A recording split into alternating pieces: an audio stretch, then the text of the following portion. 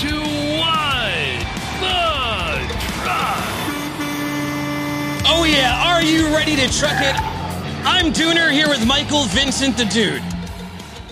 I am ready to truck it, man. It's a stormy winter day here in our heart of Freight Alley, my friend. A little bit of thunder and lightning going on, man. Yeah, can't bring me down, though, because it's St. Patrick's Day, little luck of the Irish, and it's also, I think, National Stimmy Day, right? Have you checked your bank account? Have you guys out there checked your bank account? I saw a little money drop in mine, although I got to say this.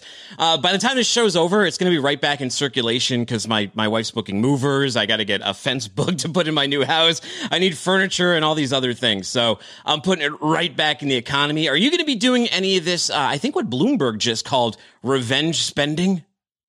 Oh, yeah. No, I'm definitely I'm on the Bloomberg bandwagon, man. Revenge spending. You thought Swinghenge and the Princess House were big last year, dude? It's going to get stupid, bro. I'm thinking about building a Hyperloop from Middle Valley right down to headquarters there in Freight Alley, my friend. You bringing a Hyperloop? We up on LinkedIn? I'm looking on LinkedIn right now. Can you guys make sure we're up there so I can share this out with all the lovely people in the audience? Because we got a big show today. On today's episode, we're talking to a Netherlands company, or about a Netherlands company, that is trying to move freight at 700 miles per hour via Hyperloop. Now, we had a recent episode where we talked to Virgin Hyperloop. This is the Netherlands offering, is a lot of these companies are racing to get this tubular system out there. And what's interesting, too, is that, like our last guest with Virgin Hyperloop, this one as well went through the den of Elon Musk. I think he was a part of some SpaceX competition. We're also going to be talking to an author, talking about her incredible journey as the first American woman to work at the Tokyo headquarters of Honda Motor Company, how she helped change the culture there, as you can imagine. We're going to break down the LTL and contract markets, and we're going to learn how one brokerage helped revolutionize Tigua's landfill's green future. But first, Michael Vincent, let's tip the band. This episode is brought to you by Legend Transportation, which has been establishing partnerships through outstanding customer service since 2007. Learn more at newlegendinc.com. Let's hit the headlines. Yeah. There we go. All right, here's some finally, Michael Vincent, some good news about San Pedro Bay. The congestion there has receded to Christmas Eve levels. And this is a really big deal because just about a week or two ago, we were at like 33 to 35 ships at anchor. Well, Kim Link-Wills reports the number of container ships at anchor in San Pedro Bay dropped by more than half since the, here it is, 40 were waiting at berth. I was underestimating it. 40 were waiting to enter the port at Los Angeles and Long Beach on February 1st. 17 container vessels is what we're down to as of Tuesday morning. Yeah, absolutely. And Gene Soroka says that this is the fewest container ships at anchor outside of the Port of LA since December 24th. So Christmas Eve, my brother, when there was also 10 container ships resting outside. He also noted another 18 container vessels are scheduled to arrive at the port over the next 5 days. So there's more coming in. But the average time at anchor in February was 7.5 days, about the same as it was in January. But Soroka said during a press conference, he said that during a press conference on Tuesday. So. Yeah, absolutely. The Port of LA, though, they were able to ease some of the bay congestion while still setting a February record. So this is what's phenomenal here, and that's what made it so hard to unwind all of this stuff, was all of these imports coming in while they're still trying to get all of that congestion out. And it's funny, I was on Clubhouse Monday night with Kevin Hill, and there was a guy who was actually picking up a container at the LTL terminal over at Long Beach. And I was asking about the congestion. He's like, you know what? Completely different story than what I was seeing here a week ago. So I'm not that surprised by this report that we're seeing here. But you know what Soroka said that really caught my attention, and it's something that's going to become a bigger and deeper storyline now, is all of the empty containers that are adding to this export problem. Here's what he had to say about it. He said those empties at 285,000 plus TEUs in February were 104% increase, more than double compared to a year ago. And empties were nearly triple the amount of loaded exports that left our docks. The lopsided trade imbalance we're experiencing is now at historic levels. We need a coordinated export plan on a national level that will create American jobs and assist U.S. companies in getting back in touch with their customer overseas. So something to watch for there. That's an issue we have been hearing about. I know they wanted to unwind getting those imports in first, but now you got this big empty container export problem, Michael Vincent. Yeah, it's going to be interesting to see how we fix that issue because there's that argument that the exports are being for being left behind in lieu of bringing the empty containers out of there, and now you got triple of them going out. The other problem is 7.5 days at anchor is something, but then you got another 4.5 at the terminal, and then another 6.5 before it even hits a warehouse after that. So even the import is not completely out of the woods yet, but man. Record volumes they're pushing through there, man. Their productivity is way up in LA. Here's a story that has had a lot of drivers on edge, and it's the specter of autonomous trucking. Well, a DOT study predicts no mass layoffs from driverless trucks. That's right. John Gallagher reports that a U.S. DOT-sponsored study on automated driving systems concludes that truck drivers should not fear significant job losses due to automation, unless here's the kicker. That's why I'm screwing up on this one. Due to automation, unless driverless technology is adopted on a fast timeline. So, right, that's the asterisk there. That's the caveat. Produced by DOT's Office of the Assistant Secretary for Research and Technology. She says macroeconomic impacts of automated driving systems in long-haul trucking. The first estimates on the productivity benefits are outweighing the losses that they're seeing. Can you go a little deeper on this one?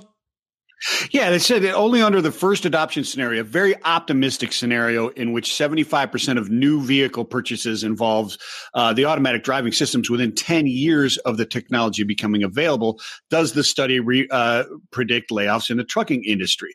So under the most optimistic fastest adoption of these autonomous vehicles, do we see the layoffs coming? And that said 1.7% of the long haul workforce in a single year would be laid off, which isn't a whole ton, right? 1.7 when you think about the grand scheme of what's going on there. And that's only during a 5-year period. The study also, as a result, we conclude that long haul truck drivers should be able to find employment as short-haul truck drivers, so the issue of layoffs should not be a significant concern when considering the adoption of automation in long-haul trucking.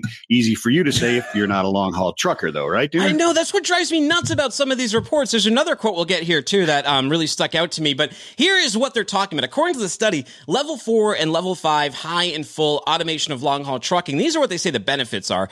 It would produce increases in consumer welfare ranging from $35 per person in the U.S. per year. That doesn't sound like that much. Under the slow adoption scenario to $69 per person per year. Under the first adoption scenario, that seems like weird math, doesn't it? Yeah, it's certainly not going to spur any revenge spending, I don't think. I don't think it will. I mean, they do say it's going to increase total U.S. employment by from 26,400 to 35,100. I mean, like that part I can get. Every time we've done automation in human history, it has created jobs and created prosperity, but it's also taken away jobs. And if, like you said, if you're in that long haul trucking segment, this study isn't exactly going to sit well with me, because as much good as it says, it's still talking about how it may be taking your job away. The DOT, Deputy Assistant Secretary for Transportation Policy, Finch Fulton, he's now the Vice President of Policy and Strategy for autonomous trucking startup Locomotion. He listed several factors that would curtail job losses, including a protracted shortage of drivers, human-centric driving models, and slow fleet turnover by calendars.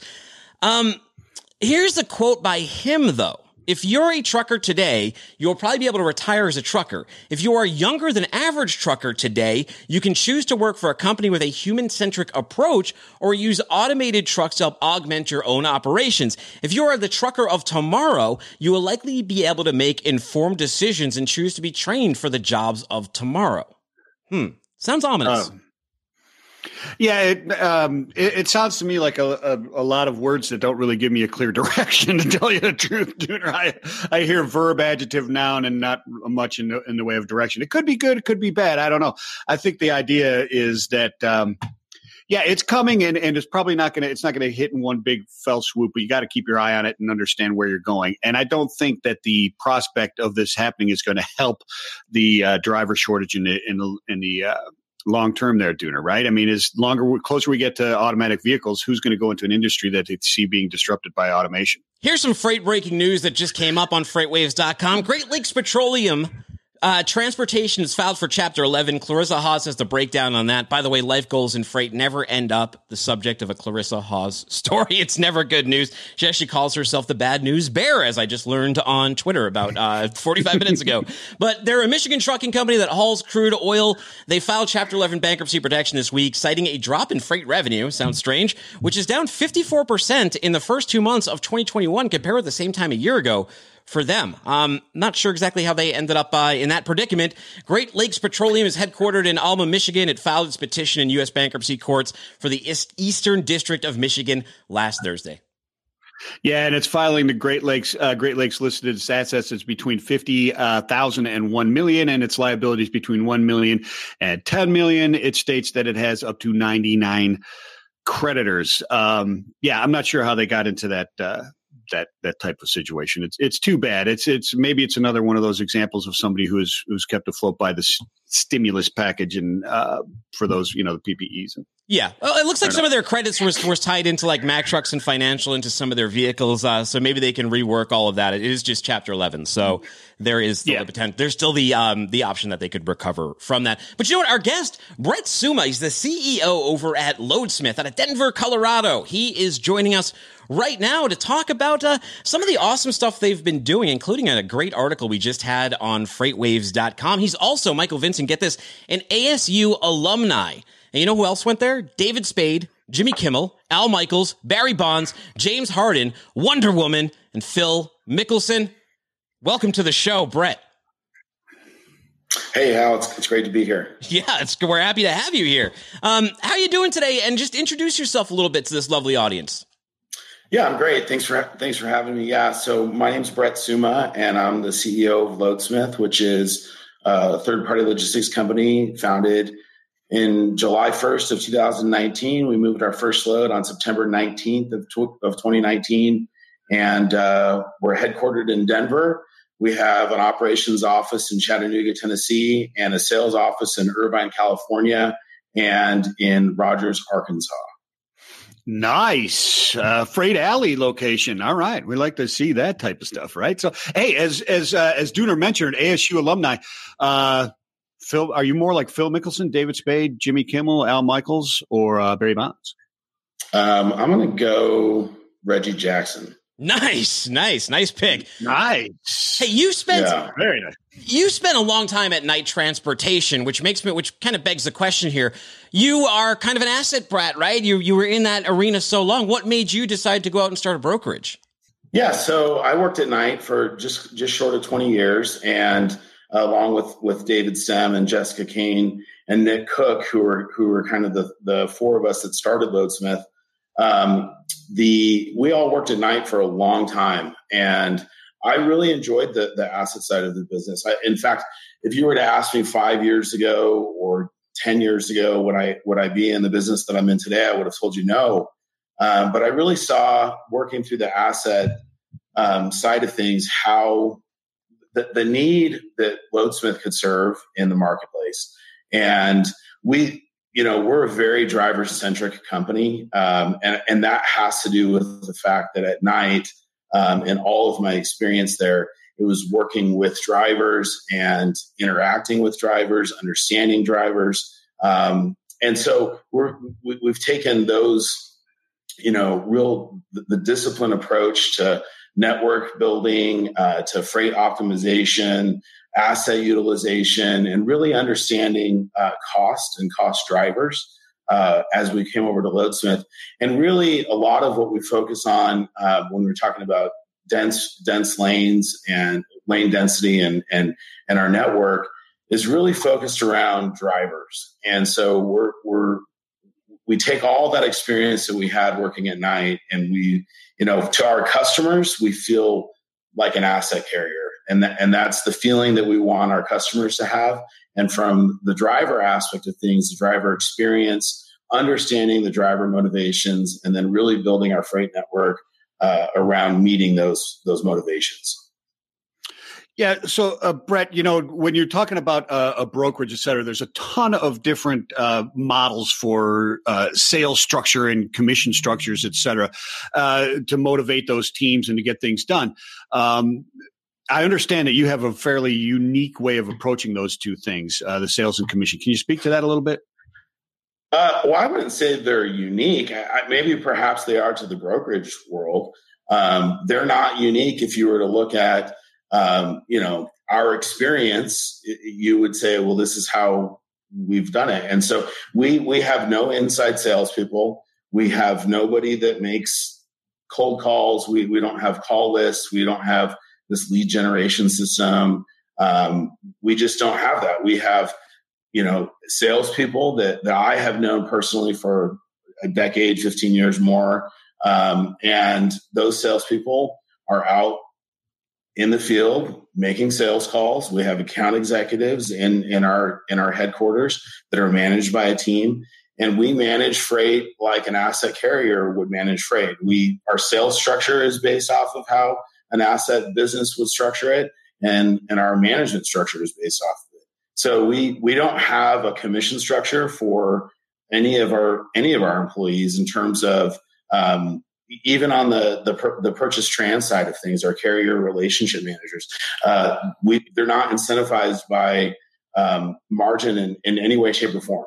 And so we have wins and losses, and we have great days, and we have struggling days where we struggle to cover every load. But we're not incentivized by, we don't have an individual incentive for somebody to affect the experience for our carrier or the driver. And we don't have an incentive to affect what we choose to do or not do for the customer. Nice. And again, coming back to that feel of feeling like an asset carrier, we cover every load every day. And that's our experience, and that's what you have to do in this business. Well, cool. Tell us what you did over in Santa Barbara County, because that's a pretty cool story. It was up on freightwaves.com, but all of our listeners may not have read that actual story. So tell us what went down there. Yeah, so the Tejugis landfill is on the Santa Barbara coast, and it's Santa Barbara's landfill, and it filled up about 20 years earlier than it was supposed to. And obviously that's due to population growth. But there was a lawsuit that was filed against the county and against the city. And, there's a lot of environmental concerns with the location of the landfill. And if being there, if you turn around and look at the ocean, you're looking at some of the, highest priced real estate in the United States is along that coast. And there's this landfill there, and it's full. And the question is, how do you continue to serve the population of the county and the city from a waste management perspective, but also moving towards a green economy? And so the lawsuit was settled, and ultimately where the county settled on was that they were going to build a recycling center at the landfill, and they were going, and beyond recycling, composting and digestion and natural gas production. I mean, it's really a modern marvel in terms of waste management. And in order for that to happen, they had to figure out what to do with the commoditized recyclables. And that's where we partnered with Berg Mill Supply. We were very fortunate that they brought us into that to provide an export solution for the recyclables. Now, the caveat to that was that it required compressed natural gas drayage trucks. And that really is where Loadsmith and our expertise in terms of structuring dedicated transportation agreements, but beyond that, how to operationalize and execute those types of projects. We've been working on it for a year, and we've moved loads now, and it's something that we're really excited about, just because of the future in terms of green transportation and the green economy. Hey, thank you so much. By the way, there's a huge lightning storm that just started over here in Chattanooga, Tennessee. Yeah. But Brett, how do people reach out and learn more information and get involved with you on some of these cool initiatives you're doing? You can always go to loadsmith.com. You can email me directly. My email is very simple. It's brett@loadsmith.com. And, of course, I'm on LinkedIn, and you can visit our Facebook or Instagram as well. Very nice. Thank you for joining us today. We appreciate it. Happy St. Patrick's Day. Hey, thank you as well. Take it easy. Hey, next we're going to bring on My buddy from Boston, the Goodwill Hunting of Freight. I used to work with this gentleman for a couple years when they were called Aborn and Company. Now they're a Disney streaming video service called Freight Plus. It's Chris Peckham. He's their vice president of operations. Hey, Chris, man, it's been too long. Timmy, it's been a minute, buddy, but it's great to see you. I like it, man. When did you guys get the new logo and the new name? Yeah, we rebranded effective January 1st. So, as you mentioned, we were previously known as Aborn & Co. And Aborn & Co. was great when we were just purely a consulting company. Now that we've moved, we're really focused on that managed transportation services space.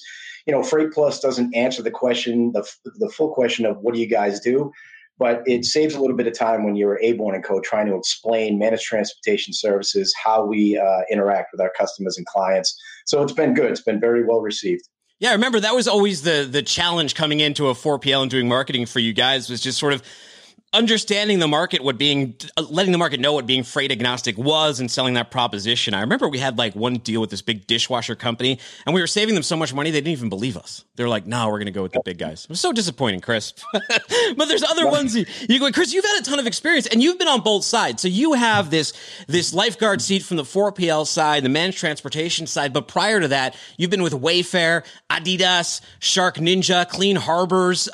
Tell me a little bit about the difference between being on the 4PL side and being handling the freight inside of the shipper, and which one's more difficult? Yeah, it's been really good. And I mean, one of the things being on this side of the desk, and as you said, the first 20 years of my career, I was on the shipper side of the desk, and when we're talking to prospect clients, there's a certain level of, say, authenticity. So when I go in and I look at these folks, I was that person. I was the person that the carriers and the Freight Pluses of the world wanted to come and talk to. So some of those challenges, especially now, given where every single mode of transportation is a complete dumpster fire, some of those most difficult conversations are the internal ones when you got to talk to finance and explain why, costs are up 25 to 30 to 40% year on year. So, being on the shipper side of the desk obviously has some challenges because you're trying to explain freight to non-freight people and why things are late, why things are happening the way that they are or are not happening. And then being on this side of the desk, it's good because now we can arm those folks with the necessary information. And because we have all their data at a very granular level, we can explain the trends to a person who can then regurgitate that internally and sort of soften the blow when times are tough like they are now. So I would say, being on this side is a little bit more challenging because there's more heavy lifting, but I would say being on this side is also a little bit more fulfilling because you can absolutely make a difference and not just at the bottom line with our customers. So it's been cool, and I'm coming up on 3 years now with Freight Plus, and it's been a very, very positive experience. So, hey, Chris, Mike Vincent, and really nice to meet you, and nice to meet a friend of Dooner. I have a lot of respect for Dooner. Let me ask you this. When people go to school for different things, for management, et cetera. I went to school to be a doctor, then a lawyer, and then it was accountant, and then management, and now I'm in trucking, right? That's kind of how it goes. But you were in the shipper side of things, and then you came to the other side. Now you're in managed transportation, et cetera. And obviously those different experiences are important. Which side is more important in what you're doing? Would you recommend to somebody who wanted to be in this type of thing in the 3PL and doing the freight management and providing that to go out and get in that shipping department at a large shipper and learn that side of it to be in this, or is staying on this side, on the logistics, the carrier side, the way to go? Yeah, I think you could make an argument both sides. I mean, I think if you were in managed trans, and I'll be selfish and think about Freight Plus, this is a great spot for somebody to come in who doesn't have any experience because we're touching every mode and you can really learn everything from the ground up. Now, if you got a job with, say, Schneider, specific on the truckload side, you're going to learn a hell of a lot about the truckload space and how it operates and how to think and act in that space. But you're not going to get exposed to things like the ocean freight and the air freight, things like that. So I think it would be really beneficial going back 20 plus years. Had I started in this, it would really open up a lot of doors and opportunities to go to the shipper side of things, because I had a very, say, narrow vision on how the world operated when I was with Adidas and Reebok. And then coming here, you really get exposed to everything a little bit more soup to nuts. So I think, Chris, how did you get by with a mouth like that saying Adidas? They didn't correct you and make you say Adidas like they did when I was running their account at FedEx Trade Networks? It depends on what continent you're on. So if you're in North America, Adidas is acceptable. If you're in Europe, it's Adidas. If you're in Latin America, same thing. So, hey, Chris, I got to ask you something, man. I forgot what it was. I got distracted by my own. What I was going to say was, no, I was actually going to validate your point, because going back to FedEx Trade Networks, I had two simultaneous thoughts about that. Big company, but the thing is, like what Chris was saying, when you go in, they gave me Reebok Air, and all I did was Reebok Air for a year. So if I wanted to learn something else, I had to be like, can I switch to Ocean? And then can I switch to Duty Drawback? And then can I switch to this and that? So that's one of the disadvantages. The training is good in the big companies, but the disadvantage is you don't get to wear as many hats as you do on the smaller independent companies. Like Chris is saying, I think you can go in either way. It's kind of what you make of it. Just be mindful of the fact that some of these bigger ones, it's easier to get stuck if you don't switch around positions a little bit. You start doing that Reebok Air, then, there's some people there, you look at them 30 years later, they're still doing entries and they haven't really advanced or climbed up the ladder. So be mindful of that. But Chris, it's contract season right now in freight. How has that been going in trucking? It's been a very, very, very, very beefy market right now. Spot rates at like $324 on the National Dry Van. What have you guys been looking at? Yeah, we're obviously seeing the same thing. And what's new for us here at Freight Plus is we got our operating authority last year. So we do have a brokerage operation that's been rolling since August of last year.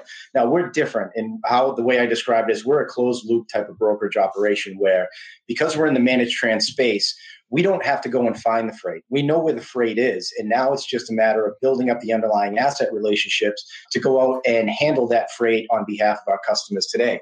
But we're seeing the exact same thing. We managed several RFPs for a bunch of clients, let's say back in May, when the market really bottomed out last year. And then, as we all know, it's just been a straight arrow north trajectory on rates. So, carriers that came back not honoring rates. We've been able to get into some negotiated pricing on some specific lanes. I would say right now that's probably about 20% of the total volume that's out there on behalf of our clients is now negotiated pricing. But everything else has been running that spot. So it's been unfortunate, but every day we're trying to lock into some pricing, because going back to those internal conversations, even if the price is higher than what you had last year, at least it's predictable, right? At least internally, somebody can go back to finance and say, this is going to be the rate, whether it's good for 60 days, 90 days, 6 months, whatever it's going to be. We can get away from these wild swings that we're seeing. Yeah, Chris, so the control tower approach to your logistics system has been something that has really been brought to light over the last year, right? This holistic approach to be able to see all those different parts. When you get into managed transportation, that's really the goal, is to control all those parts and have everything work perfectly and be a living, breathing type of thing that is flexible. So that control tower approach, what is your philosophy? What does that mean to you? And have you learned, what have you seen over the last year that really came to light and that you need to focus on in that aspect of freight management? Yeah, the whole control tower approach to me it's something I wish I had way back in the day. It gives that one central repository for all your data across all modes, makes it very reportable. We're blowing out some BI tools as well to make it more customer facing, so a little bit more self-service. And some of the things that we've learned is, technology cures a lot of issues out there, but it's not the be-all, end-all. In fact, we had a very, very large control tower type project for a shipper who had jumped into that whole PPE game.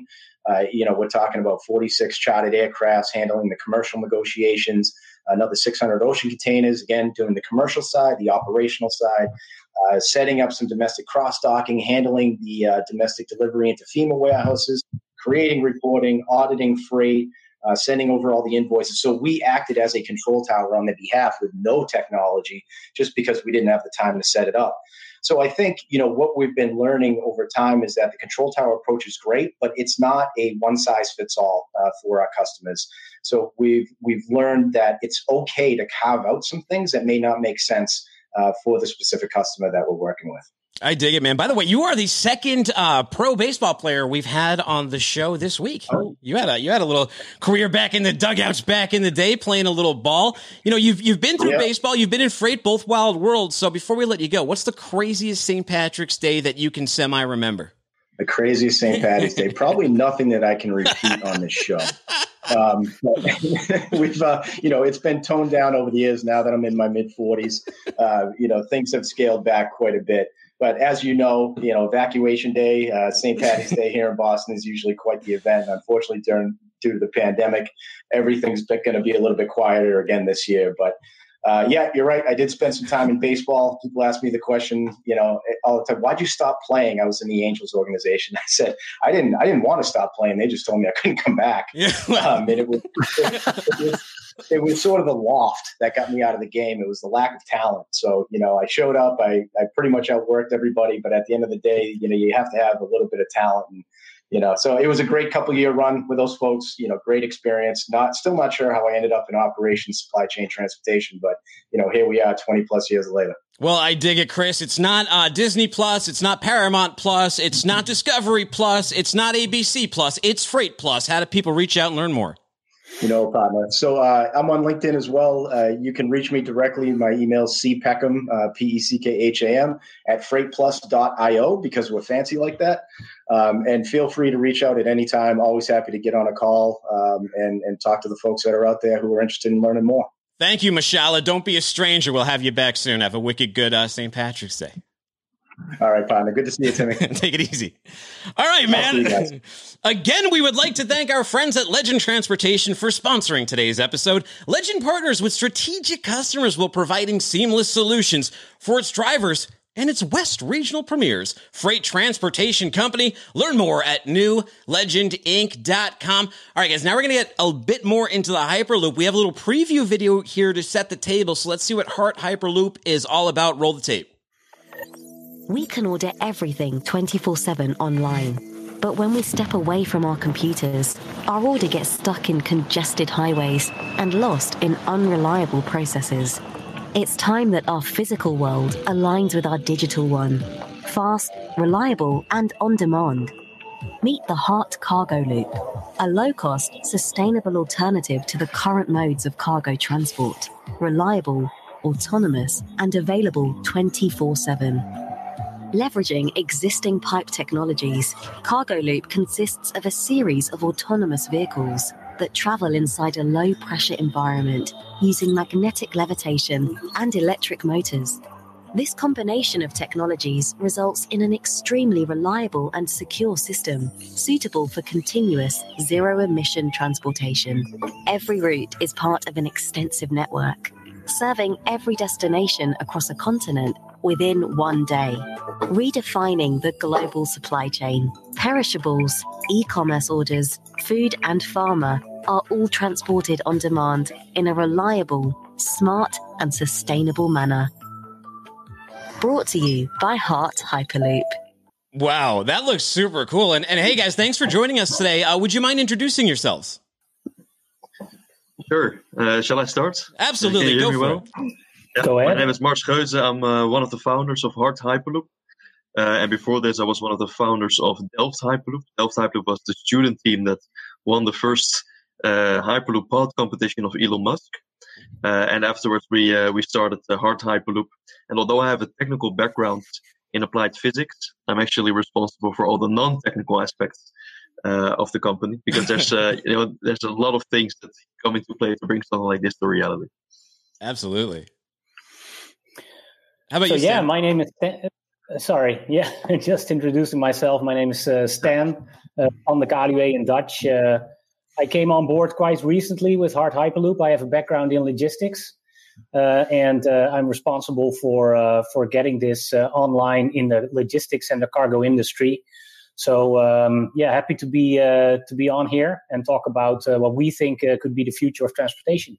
Now, Mars, when you first decided to get involved in Hyperloops, did everyone not named Elon Musk look at you like you were crazy when you said you wanted to shoot people and cargo through tubes at 700 miles an hour?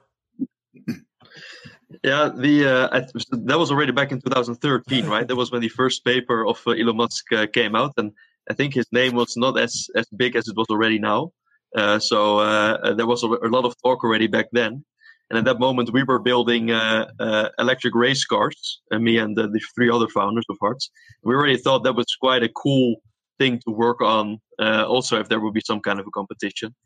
So when Elon, in the end, organized it, it was very quick for us to decide to work on this. And at that moment, it sounded very futuristic.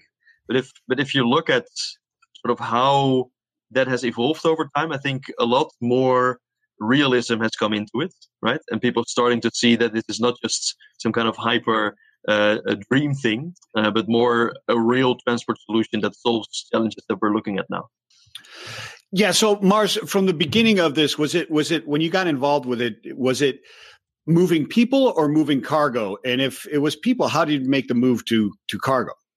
Yeah. So in the very first concepts, so back in the paper from 2013 was really a solution focused on passengers, right? It was conceptualized that because we were building this high-speed rail between Los Angeles and San Francisco, can't we come up with something that is more future-proof? So that's really where the initial concept came from.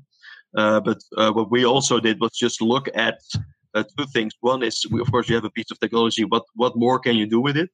On the other hand, also looking at what is the market doing and what kind of solutions can we develop for the market.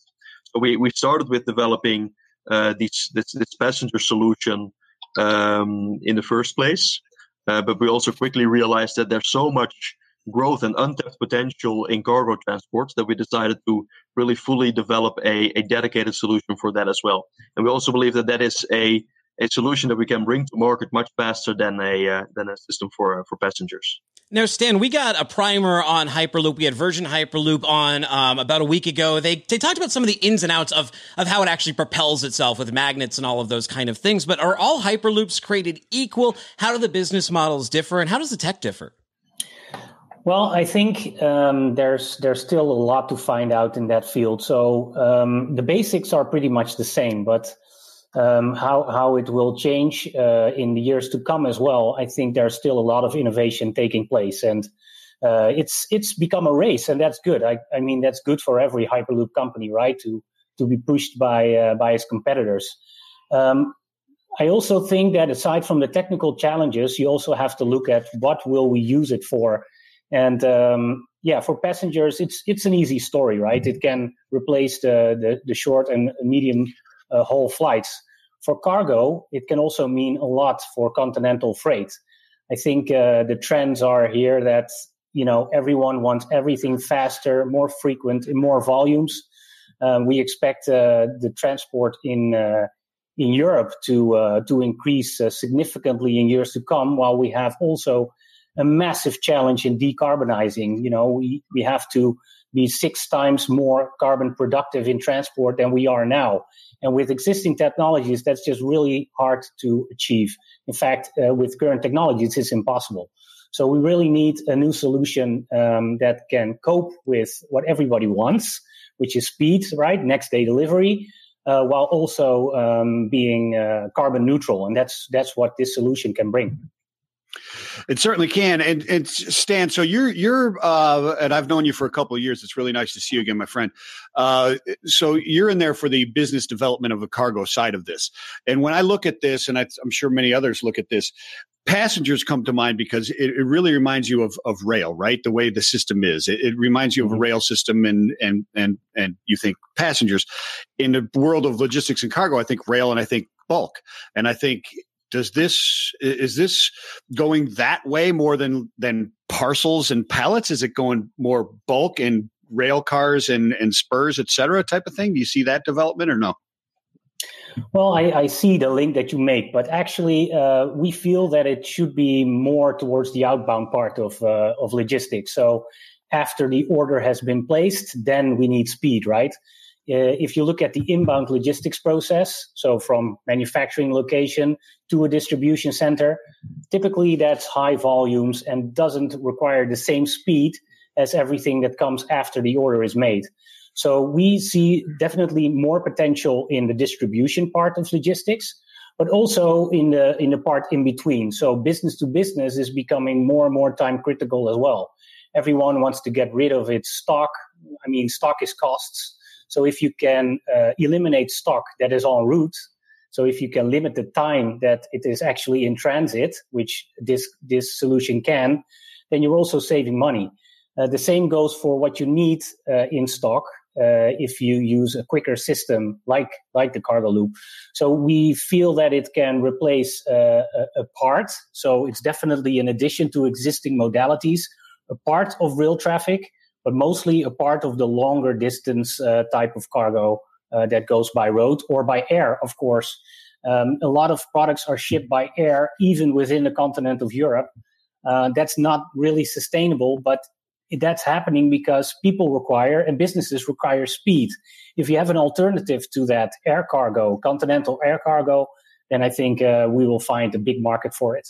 Mars, before we let you go, in the United States here, it's we're always debating about infrastructure and infrastructure projects, and it's hard to get the purse strings to open up and pay for those kind of things. Is Europe a better market for a Hyperloop from an infrastructure perspective, or are you more open to it over there?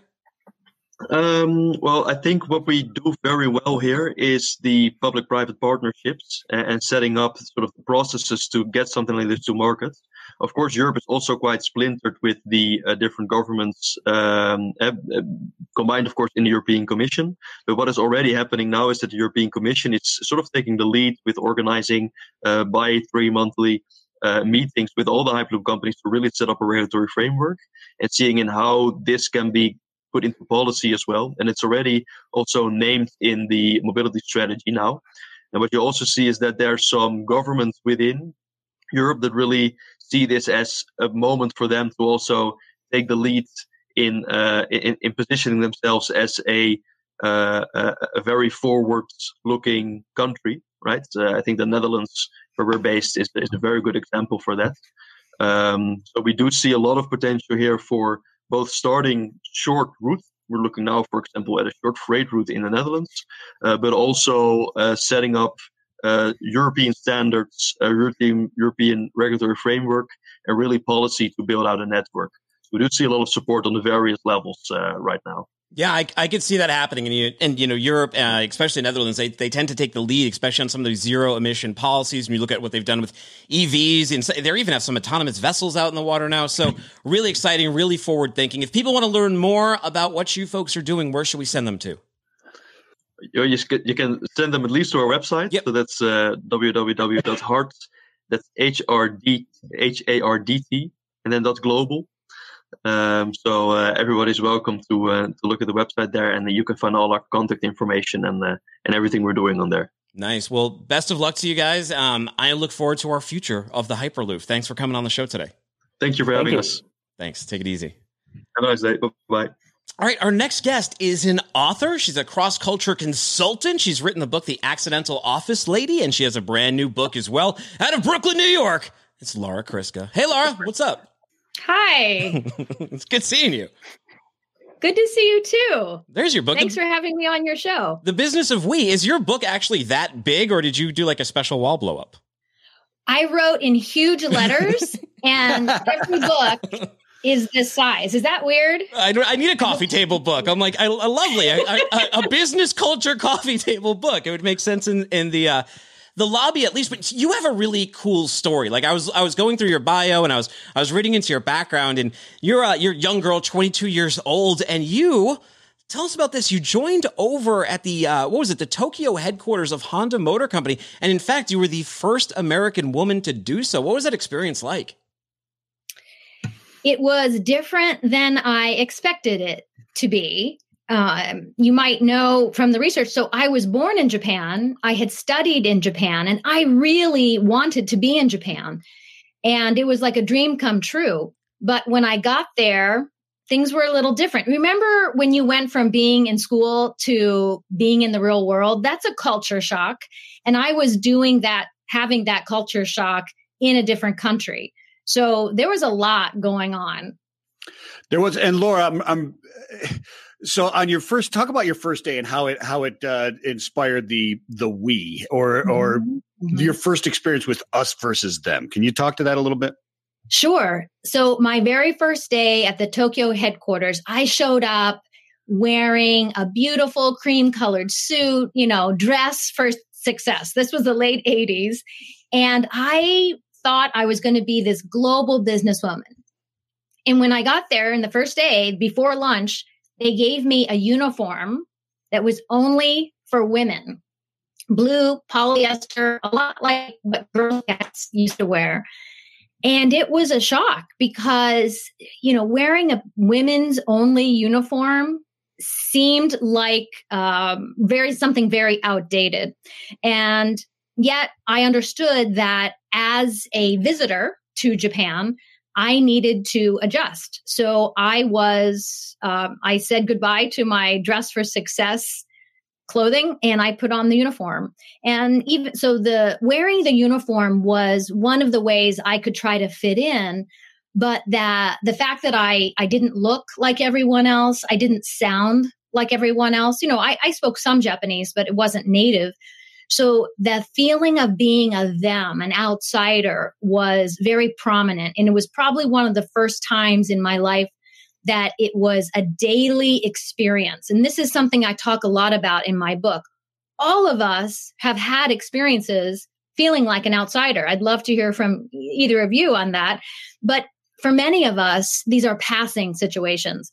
But for some people, even here in the United States, because of the way they look, the way they sound, whatever it is, they feel like a them every single day. And so when I was 22 and working in the Tokyo headquarters of Honda, I felt like an outsider every day. Wow. So I got to imagine that you go in there in Japan and what is... Because auto industry has got to be a lot like freight. It's old school. It's run by a lot of men. You come in there, so you're facing age bias because you're 22. You're probably facing gender bias because you're a female. You might be facing ethnic bias because you're born in Japan, but you're not native Japanese, or at least you don't look that way. Is that true? And how did you fight through those things? And what did you learn from that can be applied to other areas in business? Well, I think that people were very welcoming to me. They tried to make me feel included. So part of my experiences were just inevitable. There are a lot of gaps. People come to their workplaces with lots of differences. Like you just said, age, ethnicity, race, gender, we all bring differences. So the fact that differences exist are predictable and inevitable. It's the question of how do we deal with that? So in Japan, I think, I really wanted to succeed. I was determined to build relationships, and ultimately that was my salvation. I did look different. I continued to not speak Japanese as fluently as everyone else. So those differences remained. But I overcame the feeling of being like an outsider through meaningful relationships. And this is what is going to be our salvation here in the United States, no matter what the division is, because we can't change the divisions. And I don't think we should change the fact that we bring different things to our workplaces, to our daily lives.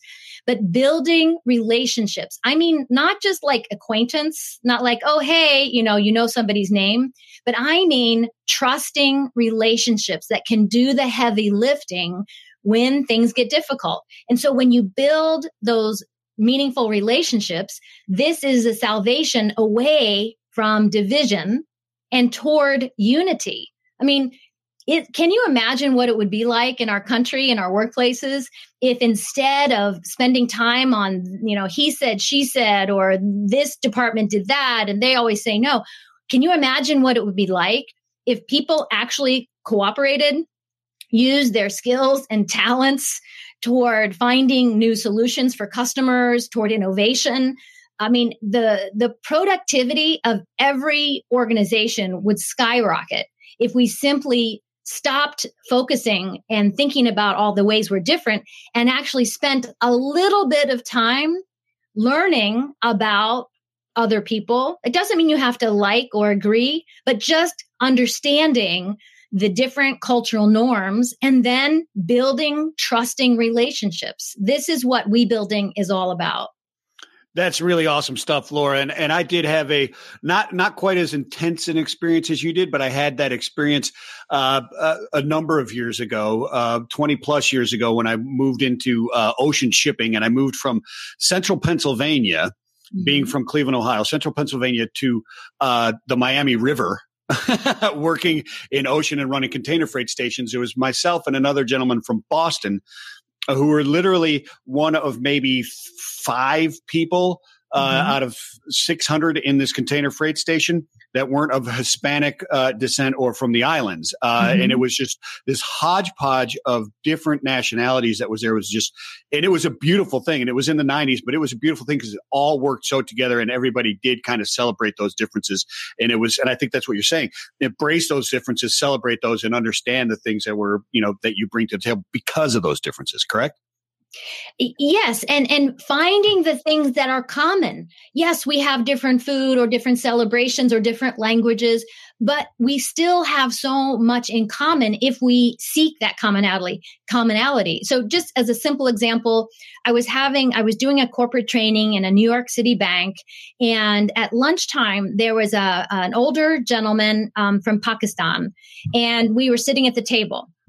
And I don't know that much about Pakistan, and we were just chit-chatting. And suddenly we realized that field hockey is a huge sport in Pakistan.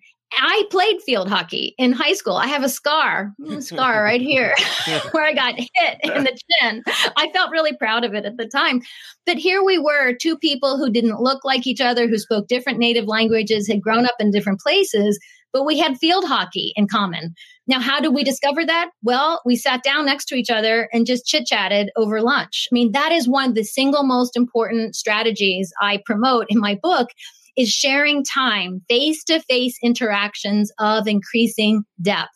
Obviously, these days we have to be careful, but we will get back to a time where we can say to somebody, hey, do you want to have lunch? And then just open up and listen and look for the things that you have in common. Yeah. Now, if you were going to look into an industry, say you're 22 again, you're going to break into somewhere, which industry do you think needs a female perspective the most?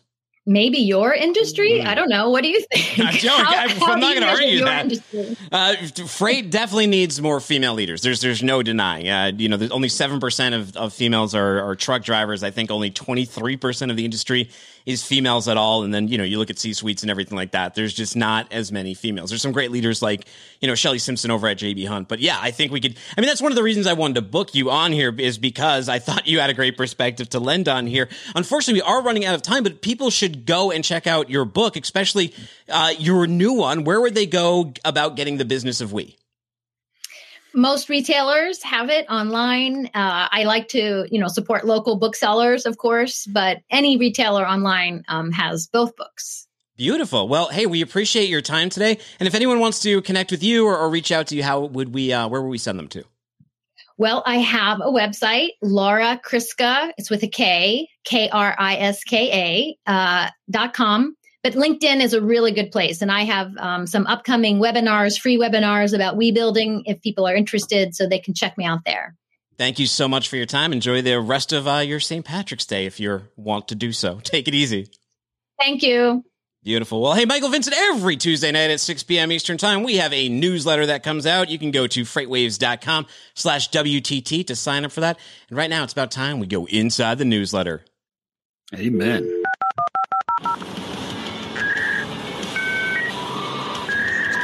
You've got mail. Well, all right. Well, we touched on these markets a little bit with Chris Peckham when he was on. Spot rates this week down 7 cents, $3.24 a mile. We looked at the outbound tender rejects, right? We looked at the volumes, not on this show. We did before we came on air. Those were relatively even. What are you looking at in the market this week? What's sticking out to you?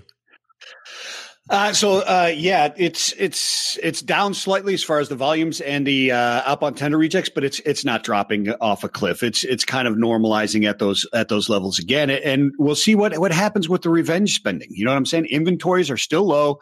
Stimulus check is coming out. People are vengeful. They want to spend. It's still very strong. You got produce season starting. Yeah. So I don't look for it to loosen up anytime soon. It's certainly not going to drop like the percentages that you're looking out there in San Pedro Bay with the imports on the water. Speaking of that, and you mentioned these inventories, one of the things I touched on in the newsletter was Yeti. They spoke of a 25% year-over-year inventory drop, and they are attributing that to congestion and port closures and all those kind of things. So much so they've decided to reposition themselves now, and they're using Port Houston. Port Houston is one of their main hubs, and it makes sense for them. They have a distribution facility over that way, but Port Houston really bringing up the business. Foot Locker was another one that had big issues, and their earnings came out with inventory, these supply chain issues, 23.6% inventory drop. And if you ever listen to or read Andrew Cox's stuff, he's always going on and on about Peloton and the struggles with their inventory and putting 200-pound bicycles on jet planes and hot tubs when we have lower. Yeah, next to the hot tubs, right? Hey, let's check this out. You want to see the Tesla Semi on the track? We got a video from Tesla. I do. Let's take a look. Let's see what it sounds like.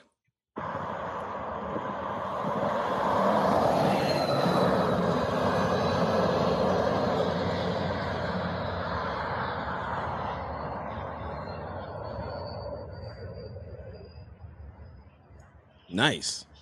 Well, I like it. It was a little bit like a TIE fighter, but it did look like it was going kind of slow there, didn't it? Yeah, it didn't look like it was going super fast. And can they change the sound to make it sound like a Jetsons car? That. That'd be really cool. Dude, they can on the horns. On the horns on Teslas, you get all sorts of different options. You can have it play awesome. All different jingles. It's almost like picking a ringtone on your cell phone. I mean, at some point you gotta wonder if that's safe or not. So we see the Tesla on the track. Last news we had on Tesla was that they were going to wait until they could make their own batteries for production. But we were also hearing that because there's a battery shortage, they were diverting a lot of those to higher margin items like the Tesla Plaid that they have out. But now we're starting to see these on the track. We saw some spy footage the last week on the show from those guys. Actually, that was on Freightways Insiders when I was talking to Alan Adler. So maybe getting closer. On their Q4 earnings call, they said they're going to have these out by the end of the year. That will remain to be seen. But Tesla also got into a little bit of trouble. If you are not familiar, they've been basically doing a public beta with their full self-driving.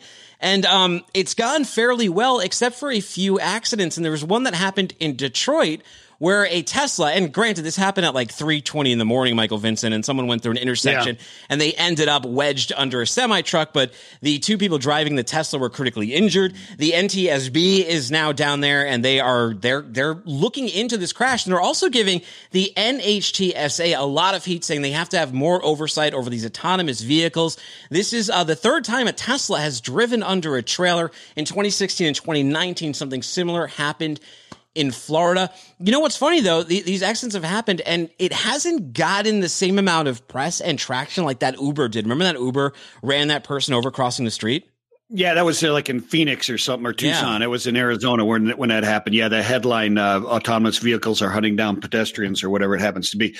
I wonder if these, and I don't know all the details of this. I'm wondering if this is they were driving and it was engaged with the autonomous or some of the autonomous, or if they were just. Can you actually drive a Tesla completely autonomous, or is it like, a Subaru where it kind of does it? I'll tell you. So they have their full self-driving beta out right now, which does it for you. Now, there's a disclaimer. It tells the operator that they are supposed to be fully attentive the whole time.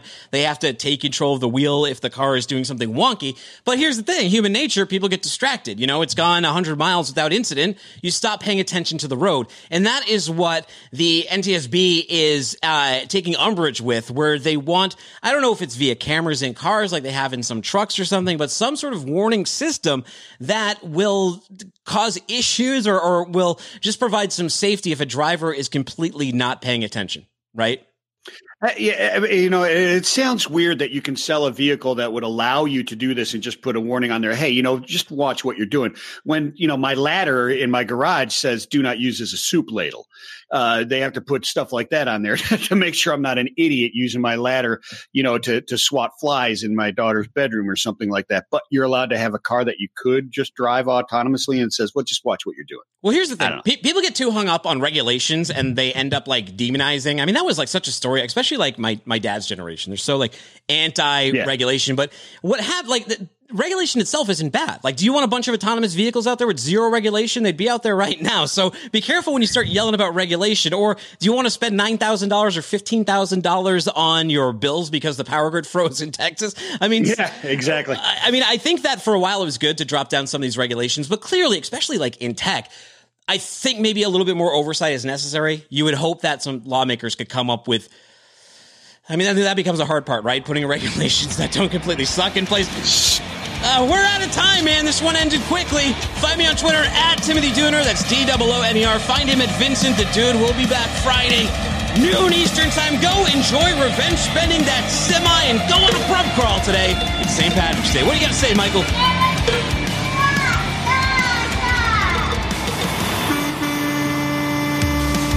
Peace and love, everybody. Peace and love.